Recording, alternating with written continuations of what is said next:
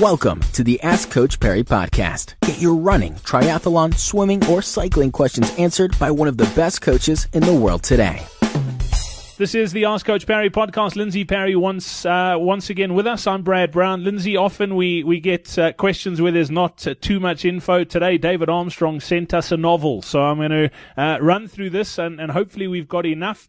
David's saying he's registered as a first-time runner for the 2015 Comrades. He was hesitant at first, thought it would be, he would rather take 2 years to prepare for it.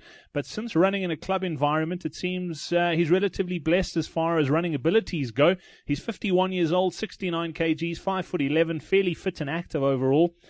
He's been consistently running since September 2014. He's now doing between 50 and 60 kilometers a week, 6 to sub 6 minutes a K. He also cycles 40 to 50 kilometers. He missed his planned Monday training this week, had the mindset doing club training on Tuesdays at 5, and as a result of missing Monday, he forced himself to run on Tuesday morning in spite of the scheduled evening run as well, resulting in just over 11 Ks in the morning, an additional 10 in the evening. The morning run went exceptionally well. Great personal win, mind over matter, but also training wins. The PM run also went well. No real exertion, great pacing, however.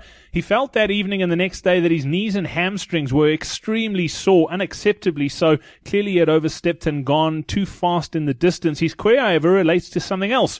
A right heel pain in the morning. In the morning, his right heel is often a little sore, but finally dissipates after a little bit of distance.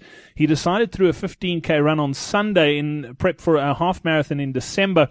The run went well, and the heel has been quite painful. He's got great self-healing since yesterday, but more so today after massaging related plantar fasciitis and heel. The massaging the heel yesterday with the thumb and index finger, it was quite sensitive and painful towards the hard part of the heel. Today there's much less pain, both generally after massaging. Now, what does this sound like from a possible injury concern? What does he need to do to stop it from developing into something serious? So, look, it could be one of three things: the heel itself. It could be some fatty paddy bruising from overdoing it and perhaps being in a shoe that doesn't quite have enough cushioning. So an example of that would be perhaps running in something like a Newton that's designed for forefoot striking, but it does have a reasonable heel. So if you are a heel striker, you'll still go on and bash the heel. But because there's very little cushioning in the heel of the Newton, you may then get something like fatty paddy bruising. Similar if you run in something like Innovate or one of the other in inverted commas natural running shoes. It could also be, depending on whether he's talking about the hard part of the heel. If he's talking towards the back of the heel, there could also be some insertional tendonitis irritation from the Achilles, which would also be caused by a similar type of problem in terms of running or doing too much in a natural running type of shoe, for example.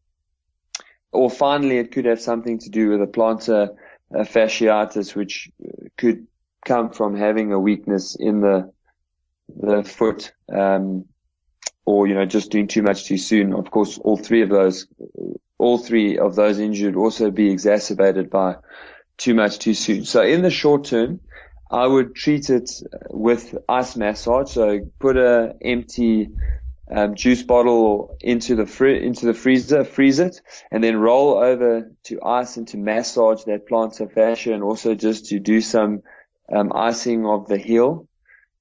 And I would cut back slightly on the mileage. So at 50 to 60 Ks at this point in time, he's probably just a touch ahead of where he needs to be anyway. So if he cuts back to 35 to 40 kilometers over the next 2 to 3 weeks, and he sees there's significant healing and it's getting better, and then to build up a little slower over time again, over the following 3 or so weeks to get back to where he is now.